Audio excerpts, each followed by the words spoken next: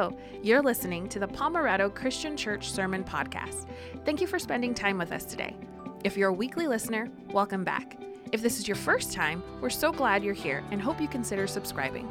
If you're in your car, on a run, doing things around the house, or working out, and want to connect even further and take next steps with us, visit pomerado.info.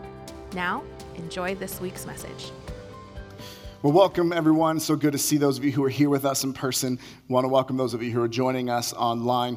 Just whether it's your very first time with us, whether you've been with us for years, we just believe that you are here for a reason today and that God has something for you, whether to encourage or to challenge or just to work within each and every one of us. And so we're just grateful that you are here with us, whether, again, you're just showing up or whether you've been with us for decades. I believe God has something here for you this morning. Now, we are concluding our series called A New Normal. But before we unpack what the sermon topic is this morning, I wonder how many of us, the school year just started. For those of us who have kids in that age range, it's adjusting to getting new schedules and more extracurricular activities, which is why we've talked about busyness and stress over the past couple of weeks. We've also started to see the idea of, it's making new friends. There's new kids in class. It's trying to encourage people or kids. We talked to our daughter Elise. We knew that there was a new girl coming to her class. We want you to do what you can to help her feel welcome, because going to a new place and not knowing anybody can be really intimidating. And I wonder if you've ever had that moment where you felt alone, even though you were in a crowd.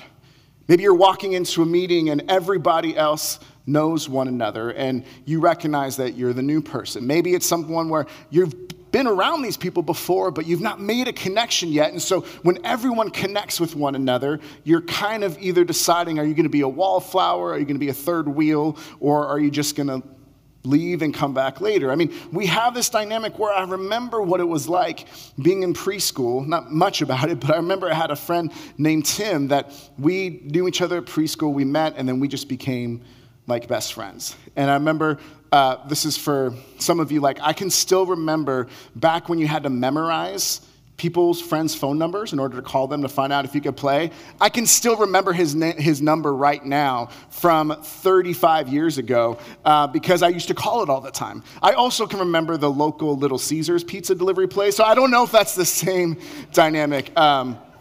Moving on. So we have these dynamics in which we recognize that when we were kids, sometimes you just show up to a class and the more extroverted of you would just be like, hi, you want to be best friends? And then you become friends.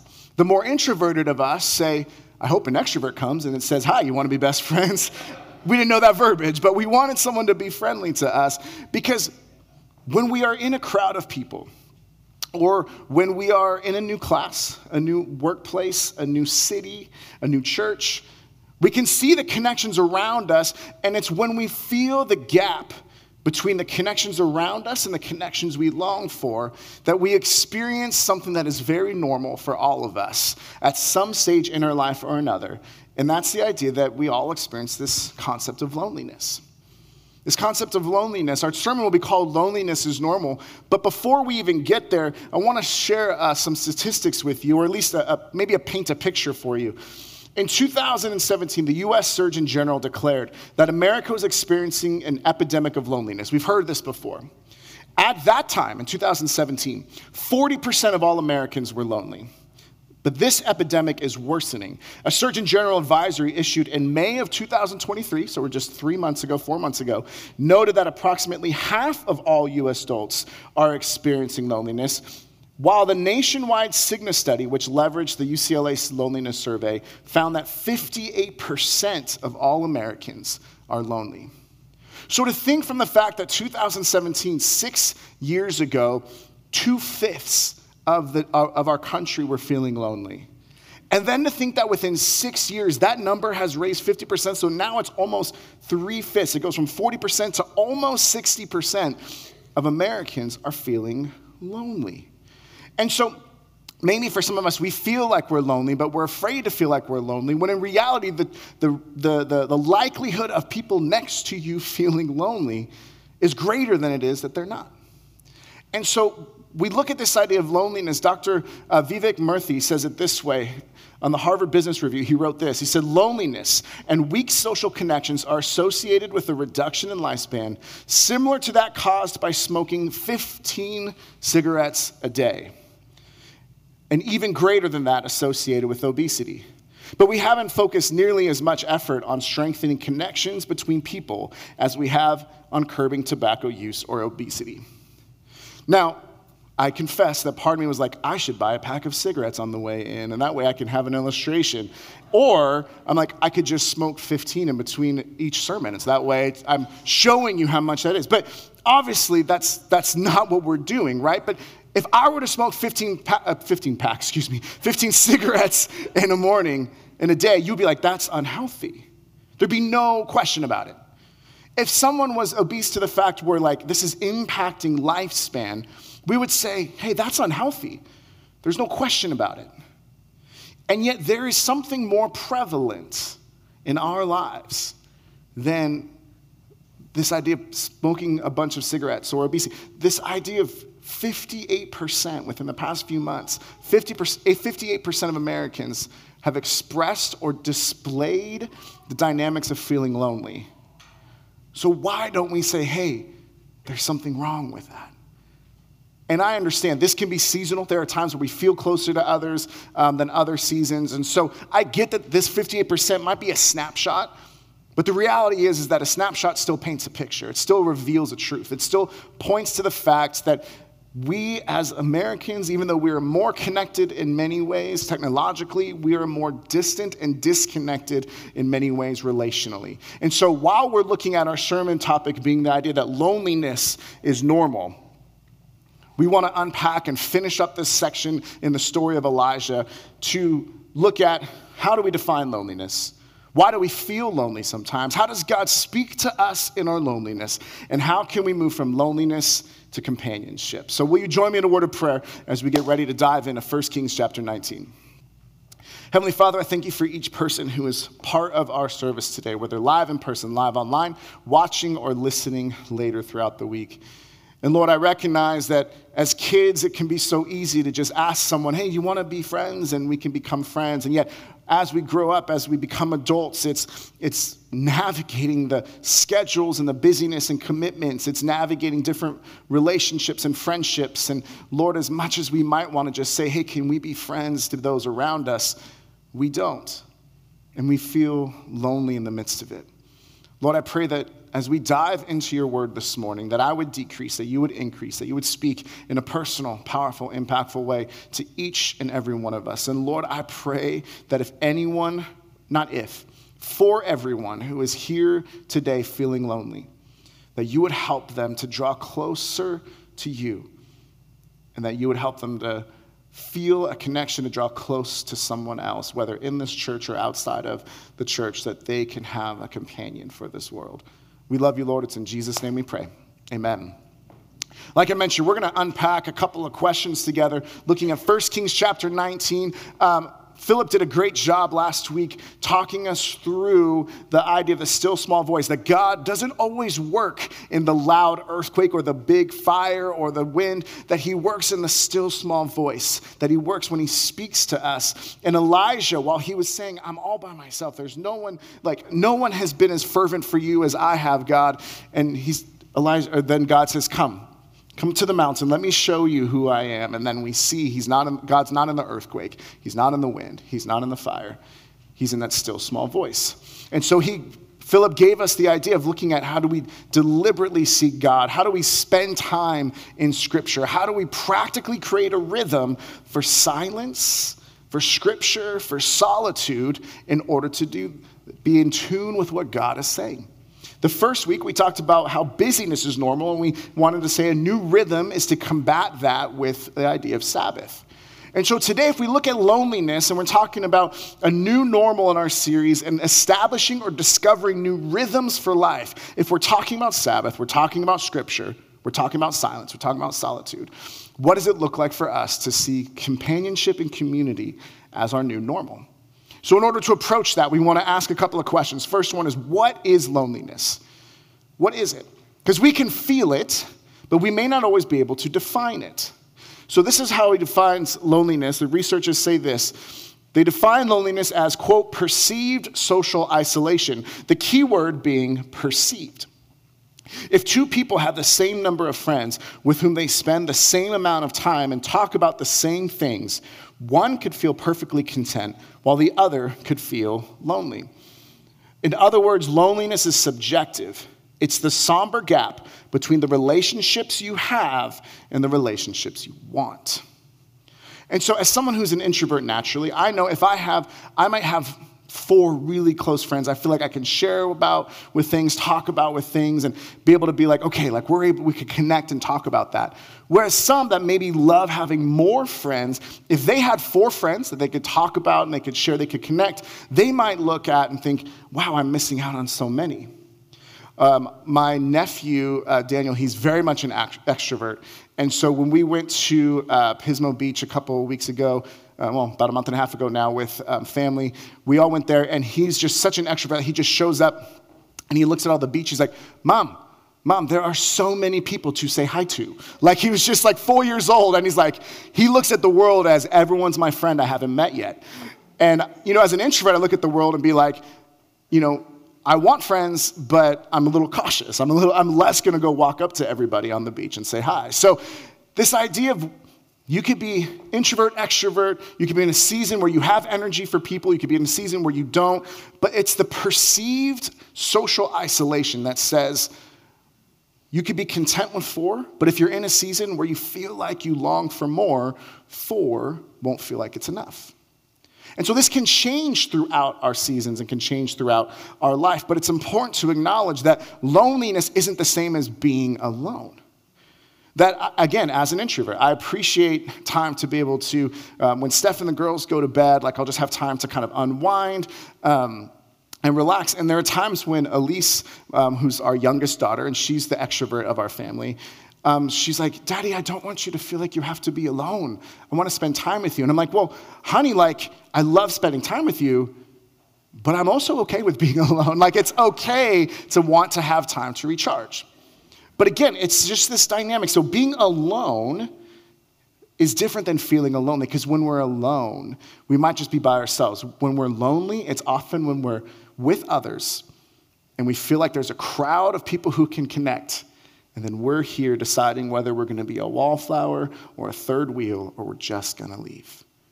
It's this perceived, not real, perceived social isolation. Next question is, why do we feel lonely? Like, what are some circumstances that get us to this point? And we hit on one of them last week a little bit. We actually hit on it the past 2 weeks, looking at 1 Kings 19, verse 3. But the first thing that Elijah does that causes him to feel lonely when he's meeting with God on the mountain, the first thing that he does, we actually see in a previous verse, in verse 3, but he does this. Sometimes we are alone. We may feel lonely because we've pushed others away. That we've pushed other people away, that when maybe it's something where I remember when we moved down here, there were friends that I'd done ministry with for over 12 years, or just about 12 years on staff at my previous church. And, I'm coming down we're coming to a new city, to a new church, to new responsibilities, new roles. Everything was changing. And I remember reaching out to different friends throughout that time there, people that I had seen every day and done life with so consistently. And then they would just completely disregard my texts and never respond. It's the idea of being ghosted, where you try to reach out and then someone just disappears on you. And so I remember feeling I'm trying, but it's that. But there's other times when maybe people reach out and then we ghost others. We don't respond. Or we say, hey, I don't have time for a small group right now. I don't have time for a friendship. I don't have time for a consistent meeting.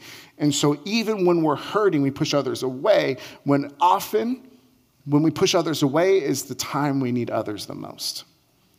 So Elijah, how does he do this? Looking at verse 3. Elijah was afraid and ran for his life.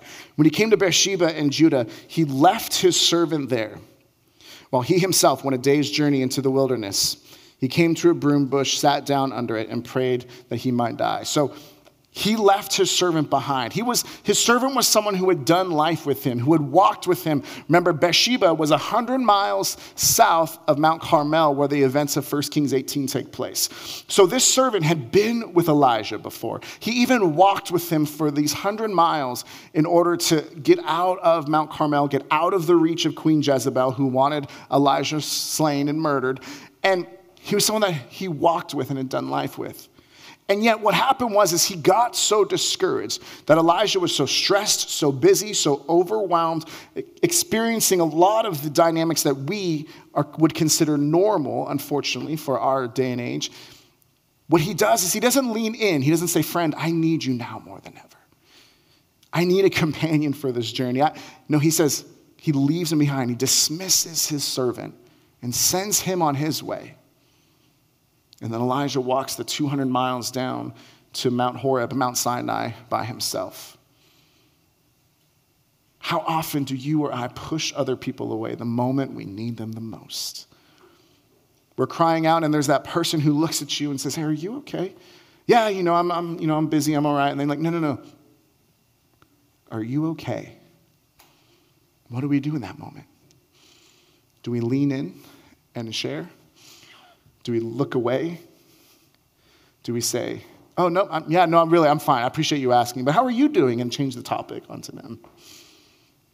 Sometimes we push others away, and that causes us to feel lonely, not because other people don't want to be a part of our journey, but because of whatever reason we've removed them from journeying with us. It's one way in which we may feel lonely. Second way we may feel lonely is the idea that we may feel lonely when we think nobody cares what we think about, or what we care about, Nobody cares. Nobody's as passionate for what we are passionate for. And so we see this here. We're going to jump down now several verses down to verse 13, the second part of 13. So then a voice said to him, this is God saying to Elijah, what are you doing here, Elijah? Verse 14, Elijah replied, I have been very zealous for the Lord God Almighty. The Israelites have rejected your covenant, torn down your altars, and put your prophets to death with the sword. I'm the only one left, and now they are trying to kill me too. What is he saying here? He's saying, Lord, I've been more zealous for you than everybody else. Nobody else loves you as much as me. Nobody else is as passionate about you as me. No one cares as much about following you, God, as me. And so when I look around and no one else cares about what I care about, I can feel lonely because I think, how come someone isn't as excited about this as I am? How come someone doesn't recognize the need for whatever it is as much as I do? And so these words that Elijah shares here are word for word the same thing that he responds to God before the earthquake, the wind, and the fire. And so God will say, what are you doing here? Elijah responds with this. And then God says, go out onto the mountain. The earthquake comes, the wind comes, the fire comes, the still small voice comes. As the King James Version says, the still small voice is being the sound of sheer silence. Speaks to him, speaks to Elijah. And so then again, it says, what are you doing here?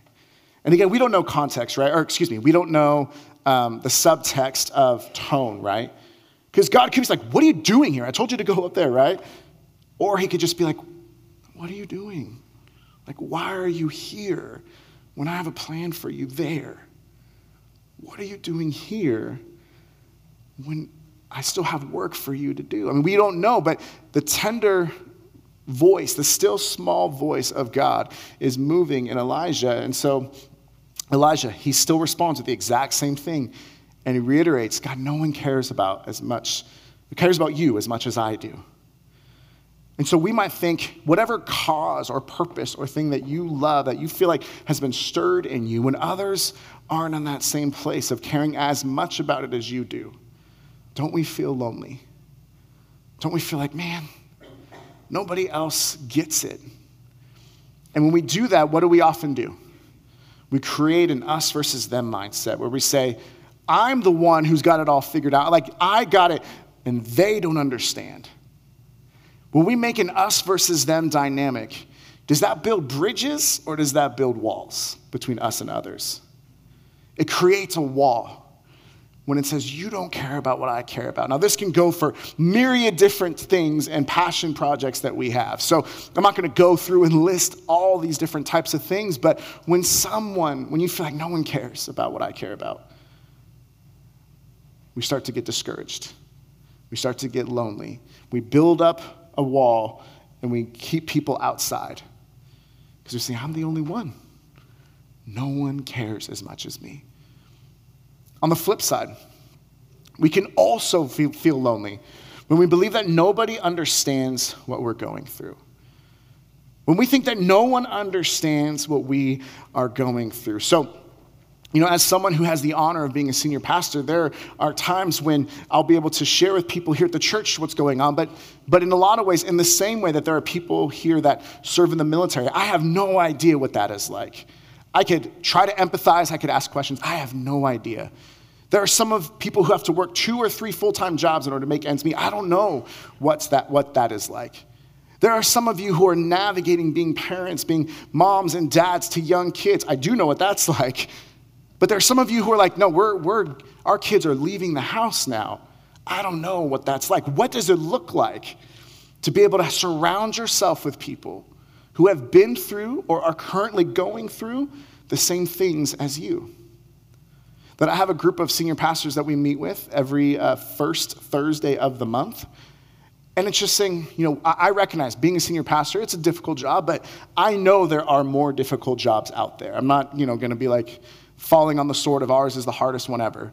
I know some of you have incredibly difficult jobs and commitments. And as much as it would benefit you to be able to connect with others who experience that same thing, it's beneficial for me that we sit around a table sometimes and be like, man, what's a cheer that you have? What's a challenge that you're experiencing? How's your calling? How are you feeling? How's your walk with the Lord? Because when we feel like nobody understands us, then it makes us even more likely to resolve to go within ourselves, to be secluded from ourselves, or within ourselves, rather than reaching out, even though the person right next to us might be experiencing something very similar. We see Elijah. We're going to reread this same section with highlighting a different part. So what are you doing here, Elijah? I've been very zealous for the Lord God Almighty. The Israelites have rejected your covenant, torn down your altars, and put your prophets to death with the sword. I am the only one left. And now they're trying to kill me too.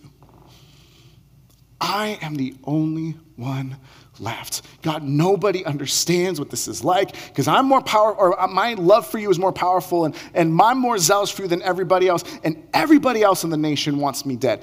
Is that true? Let's take a moment. Is that true? Let's rewind 1 Kings 18. The people were praising God because of Elijah. Well, because God showed up and used Elijah, I should say. Queen Jezebel wanted him dead. But he takes one person wanting him dead to the whole nation has betrayed you. Even though the whole nation had just recently proclaimed that Yahweh is Lord. But when we're alone, when we're lonely, we have this moment where we feel like we're the only ones who get it. And when we feel like we're the only ones, no one gets what we're going through. No one can understand, so why would I try to invite someone else to understand? Some of you that are going through really difficult health issues with cancer and with other bad diseases. Some of you who are going through family members with end-of-life discussions. Some of you who are going through the grief of the loss of a loved one. Some of you who are going through the grief of the brokenness of a relationship. We think no one knows, no one can understand exactly what I'm feeling. When in reality, God may be surrounding you with people that if we were to lower our walls and start building our bridges, there might be people who can understand exactly what you're going through. Whether it's within the church, whether it's neighbors, coworkers, or friends outside the church. But when we think we're the only ones, nobody understands us, it builds up our walls and it solidifies our loneliness, the perceived social isolation from the relationships that we have to the relationships we want.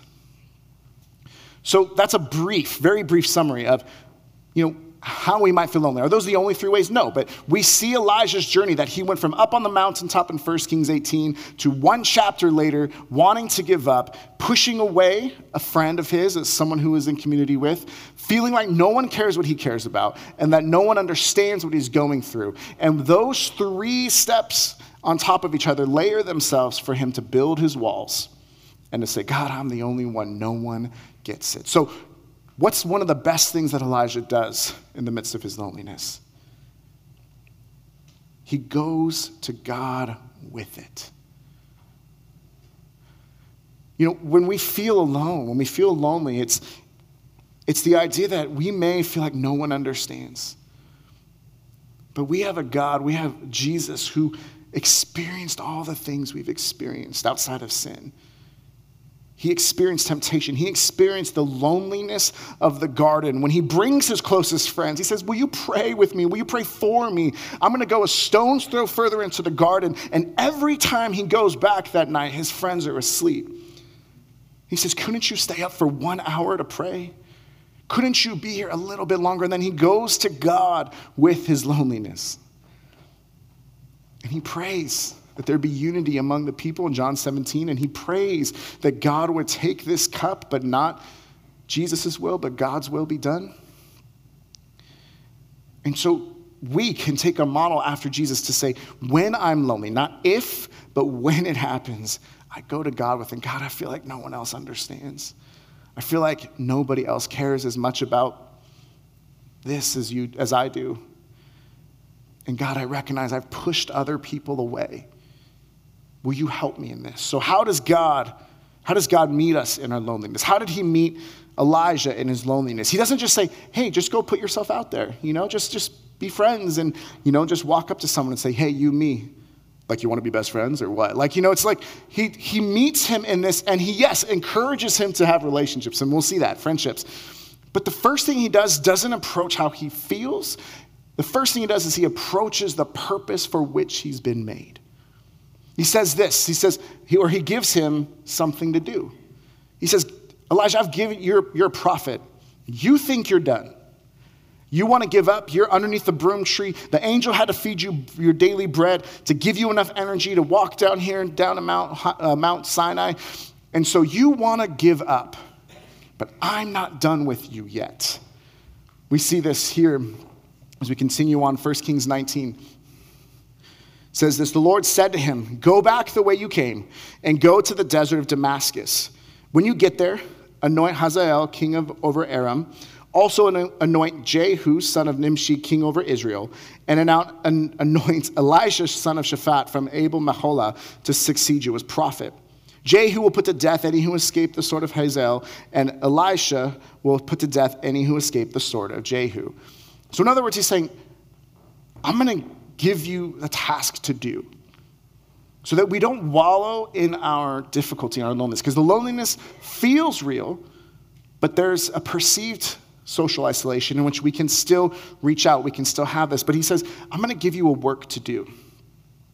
Because if you've ever had a season where you felt purposeless, or you felt like the compass of your life has been thrown out of whack, you feel like you're going on a journey, you felt like you knew where God was taking you, and then something happened in your life where you got all off kilter, and the GPS of your life is just constantly saying recalculating. And you think where's the next road? Where's the next step? God says, I'm going to give you something to do.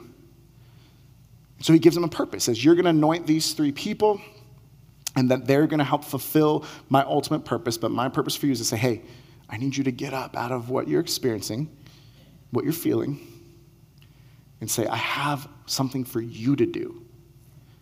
Friends, God has something for you to do. Not the person next to you, not your sibling, not your parents, not your kids or your grandkids, not your coworkers, not your neighbors. God has something for you to do that if left undone would be undone in this world. So for some of us, it's seeing, God, who is it that you want me to connect with? Who is it that you want me to be able to build a relationship with, a friendship with? God, who is it that needs you right now? What tasks do you have? Give us a purpose, Lord, because right now Elijah, and maybe for some of us, we don't feel it. But he doesn't just give him a work to do, because then that would just be God saying, okay, here's another checklist for you. But God also gives us someone to journey with. He gives us someone to go on this journey with. He points us to the fact that we are not truly alone. So we see here verse 18, it's not on the screen, but verse 18 says, yet I reserve, this is God speaking to Elisha, he says, yet I reserve 7,000 in Israel, all whose knees have not bowed down to Baal and whose mouths have not kissed him. He's saying, Elijah, you think no one cares as much as you do. You think that no one understands what you're going through.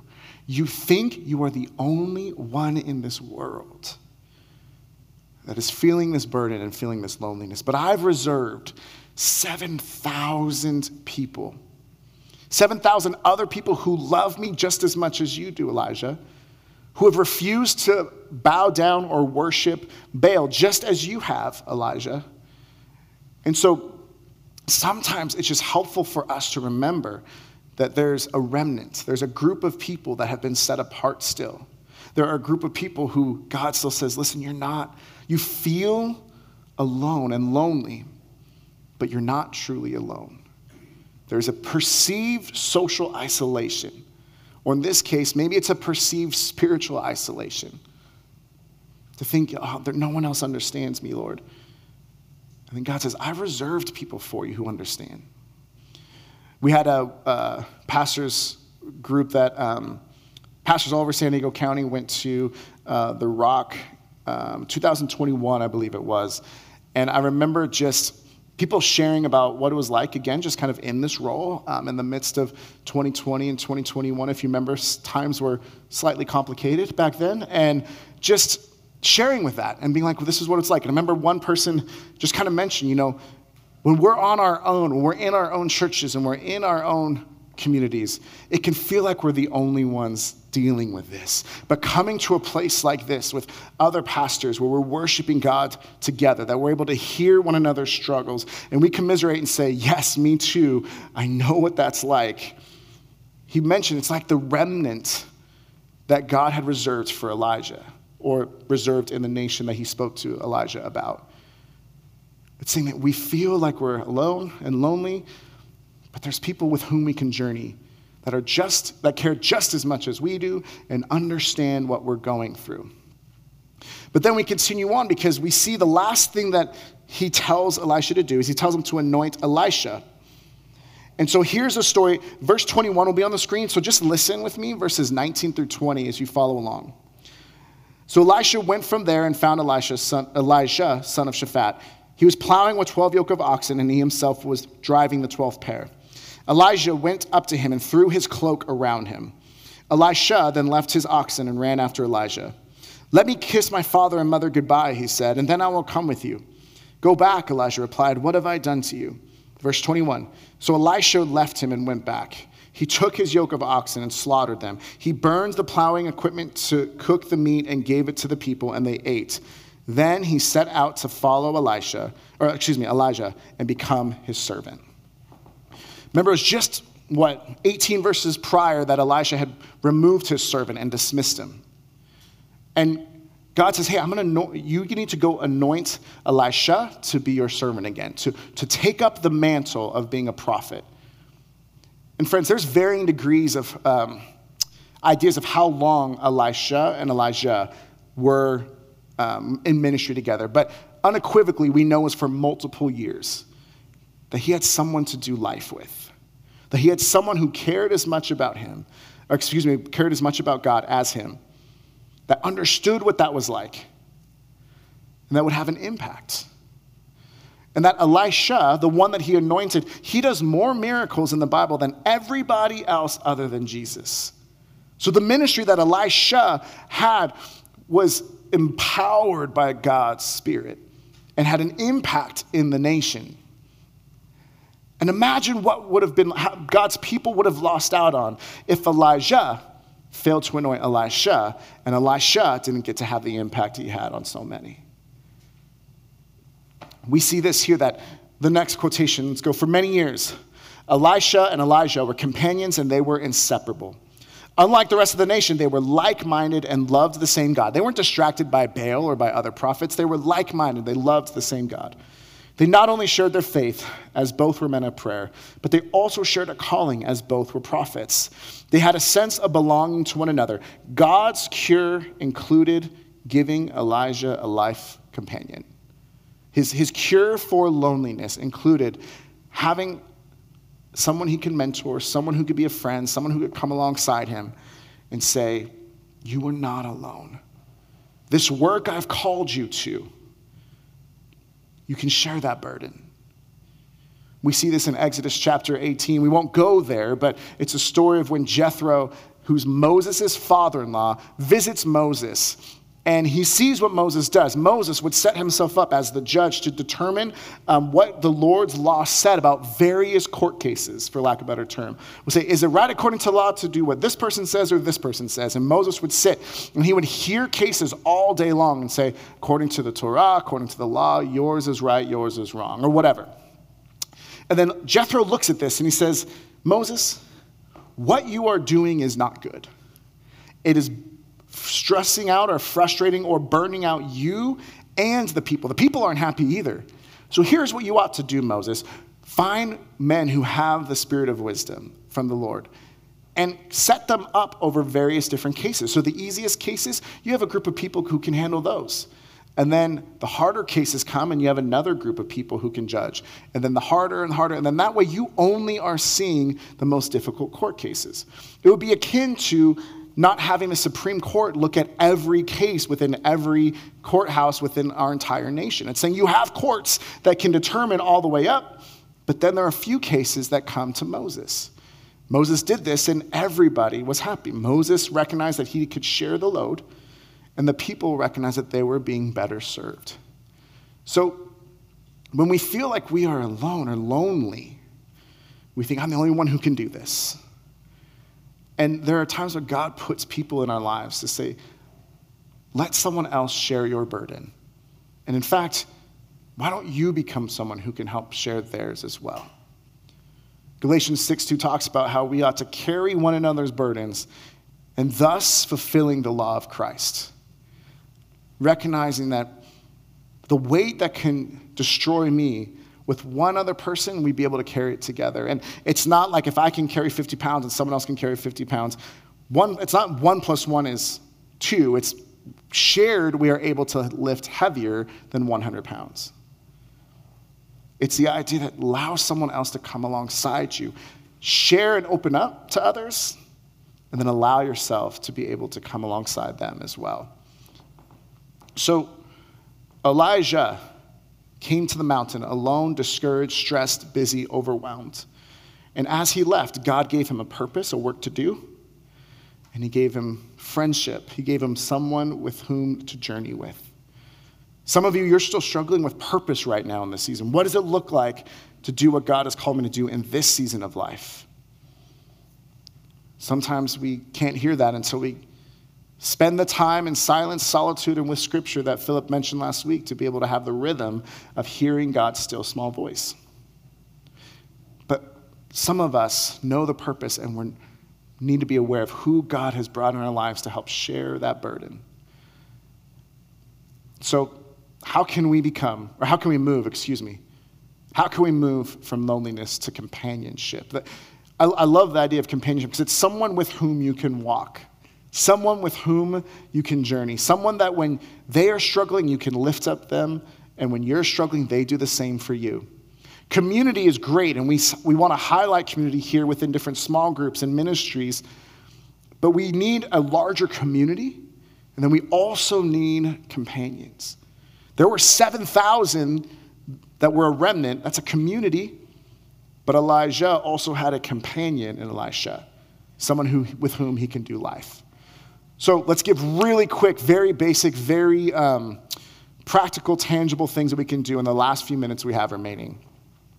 How can we move from loneliness to companionship? Number one is look around. In other words, be intentional. Be intentional about the people with whom you want to do life with. Look around, and there might be people that you feel like, I have a lot in common with this person, but yet this other person is someone that I know they love the Lord. And we may like different teams, different music, different types of movies, but what we have in common, the Lord, is greater than what we have that is different. And so we look and we say, look around. Who has God? God says, listen, I've created people for you, Elijah. There's people that are on this journey with you. Look around and see what it is or who it is that he might be calling you to connect with and to be intentional about it. We know that any relationship, any friendship requires intentionality. We don't haphazardly make our way into lifelong friends. We don't haphazardly make our way into small groups at church or to people who can pray for us. We need to be intentional about it. And so when we first had Shaylin, I was looking around at my previous church that I was on staff with again for many years, and there were times when I would look around and there were a lot of us kind of young dads. And so I'm like, I know that I want to be the kind of dad in ministry that the hope and prayer is that our kids, at the time it was just Shaylin, so our kid, but any children we may have would not hate the church because of how busy dad was, or how do we still love our families as our first ministry. And so I got together and I asked other young dads, and we would have a group that would meet it switched almost every day at some point, but once a week at a corner bakery up near the church office. We would read books together intentionally about parenting. We would talk through, what is it like? How are you doing with loving your wife right now? One of the greatest things dads can do for their kids is to love his wife, love their mother well. So how are we doing with that? How are you doing with following the Lord? How are you doing with patience and what it looks like with little kids who are crying and screaming and you just want to sleep? I mean, how are you doing with very practical things? We had to be intentional. The next thing we did is we lean in, be consistent. If you're in a friendship and you just try to meet, once or twice a year, that's hard to build a lasting friendship. If you are dating someone, you can't just get to know them once or twice a year. You have to be intentional, but then you have to be consistent. It's recognizing, hey, if I want to be a part of a small group or a ministry within the church, then I want part of it is because I want to get community and have companions for the journey. I can't just show up haphazardly. I don't unintentionally make my way into deep friendship. It's being consistent. It's showing up. With this senior pastor group that I'm a part of that we meet the first Thursday of every month, there have been numerous times over my first 5 years, I'm like, I just don't want to go today. Not because it's not valuable, not because it's not good, not because I don't like them. I'm just like, I'm tired, I'm stressed, I'm busy, I'm exhausted. Does this sound familiar with our series? And I remember that, my first Thursday on here in town that they had it, Pastor Evan came with me and he kind of this was a group that he had helped start and be a part of for 20 years. And then when he had his last time and I had my first time, for the most part, I haven't made it to all of them, but the vast majority of times, the first Thursday of the month, I'm part of this group because I want to be intentional. But I need to be consistent. And the days that I did not want to go, the days that I walked into that room, and I'm like, when everyone asks how everyone's doing, I'm going to choose to either be a wallflower or to be a third wheel and not share. I'm not going to say anything because I'm not up for it. I don't feel like it. I'm not ready. There's too much going on. Inevitably, those are the times the Lord ministered to me the most. Because then someone would say, how you doing? I'm like, well, I don't want to be here today. And I don't want to talk about this. And people don't say, hey, figure it out and pull yourself up by your bootstraps. They say, I've been where you've been. Let's walk through this together. It's being consistent and going even when you don't want to go, or even when you have good reason not to, because we don't just haphazardly get ourselves into companionship. The number 3, the last one, let's read a quotation from this, from Jim Putman. He says this, like people today, the early Christians were busy. It's not like we think, we are the busiest ever. We've got a lot, but they were busy too. They had character flaws, bad attitudes, and bad breath. They came from different backgrounds and had different preferences. They had kids, work, and chores, yet their hearts were for their brothers and sisters in Christ. Can we say the same thing? at times. They were annoyed with each other. Can we say that? No, never mind, don't answer that one. But they still were committed to meeting together. They felt that being together was better than being alone in the faith. Commit to being together. And yes, that can mean a Sunday morning church service. That can also mean a small group or another ministry. That can also be connecting, say, hey, can we set up a time to have coffee with one another on a consistent basis? Can we build a relationship that, we are just going to block out this time intentionally, and I'm going to be consistent if you'll be consistent too. Lastly, we can be intentional, we could be consistent, and then we can listen up and be open. Could you imagine if Elijah, the Lord is speaking to him and Elijah wouldn't listen? No, Lord, I'm not going to talk to Elisha. I've heard of that son of Shaphat. Or I'm not going to listen. I'm not going to do what you tell me to do.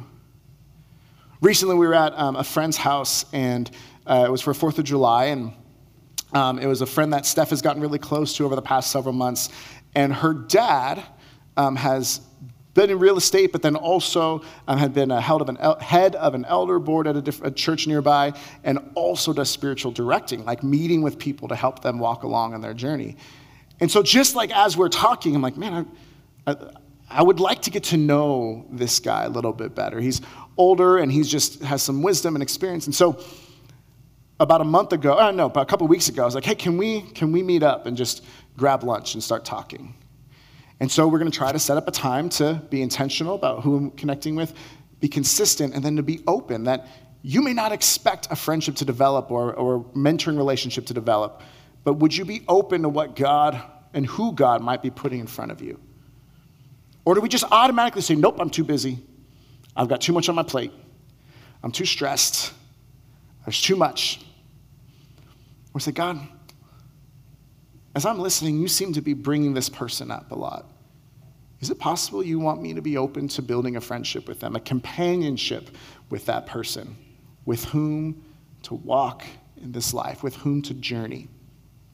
And I love this quotation as we close this morning. It's from C.S. Lewis.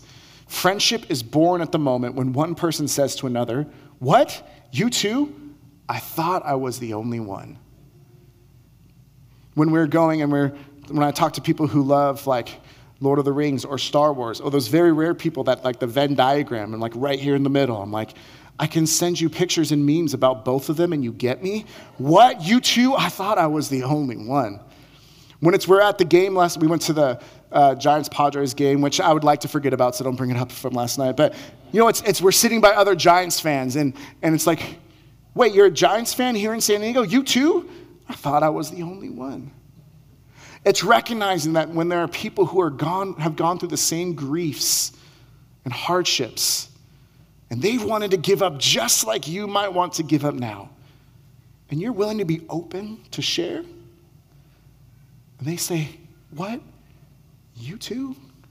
I thought I was the only one. Elijah thought he was the only one that still cared, and God revealed to him there were many others. And I thought I was the only one is what helps bridge our gap from loneliness and the relationships, the friendships we want to have, to the friendships that God allows us to have, the companionship with whom we can do this life and a journey with. So we realize that we're not as lonely as we thought we were, because God may be calling us to be intentional, to be consistent, and to be open to who he has for us. So what will you do this week to be intentional, to be consistent, or to be open for the friendships God may have for you? Heavenly Father, I thank you for this day, and I thank you for this time that we have together. Lord, I know that in a room this size, the statistics would tell us about 3/5 of us are struggling with loneliness. And that's not counting those who are watching or listening online. So Lord, I pray that you would help us to hear your still small voice this morning. Help us to remember that if we've pushed others away, like Elisha did with his servant early on, may you encourage us whether we need to bring them back into the fold and share what's going on. If we're at a place where we feel lonely and we don't know where to turn, may we be intentional and consistent and open to what you're saying. And ultimately, Lord, maybe we look around and there really doesn't feel like there's anyone else at this time. May we know that we could run to you in our loneliness, with our loneliness. And Jesus, you paved the way for us to do that. But we can come to you with our loneliness, and may we remember that we could be strong and courageous and not to be terrified or discouraged, for you, our Lord, our God, are with us wherever we go. That you never leave us nor forsake us. That, Holy Spirit, you reside within those of us who call Jesus Lord. So we are never truly lonely. So may we run to you knowing that you are with us always. In Jesus' name we pray. Amen. Thank you for listening to the podcast. We want to be a church where people are changed by God to change the world. If you want to partner with us in this way, you can start by doing these two things. The first, if you haven't subscribed to this podcast, you can do that by hitting the subscribe button wherever you're listening, so you can stay connected with us and we can broaden our reach. And the second, and this might be the most important thing you do, share this message with someone you know. And as always, remember, you are prayed for, cared for, and loved. See you next time.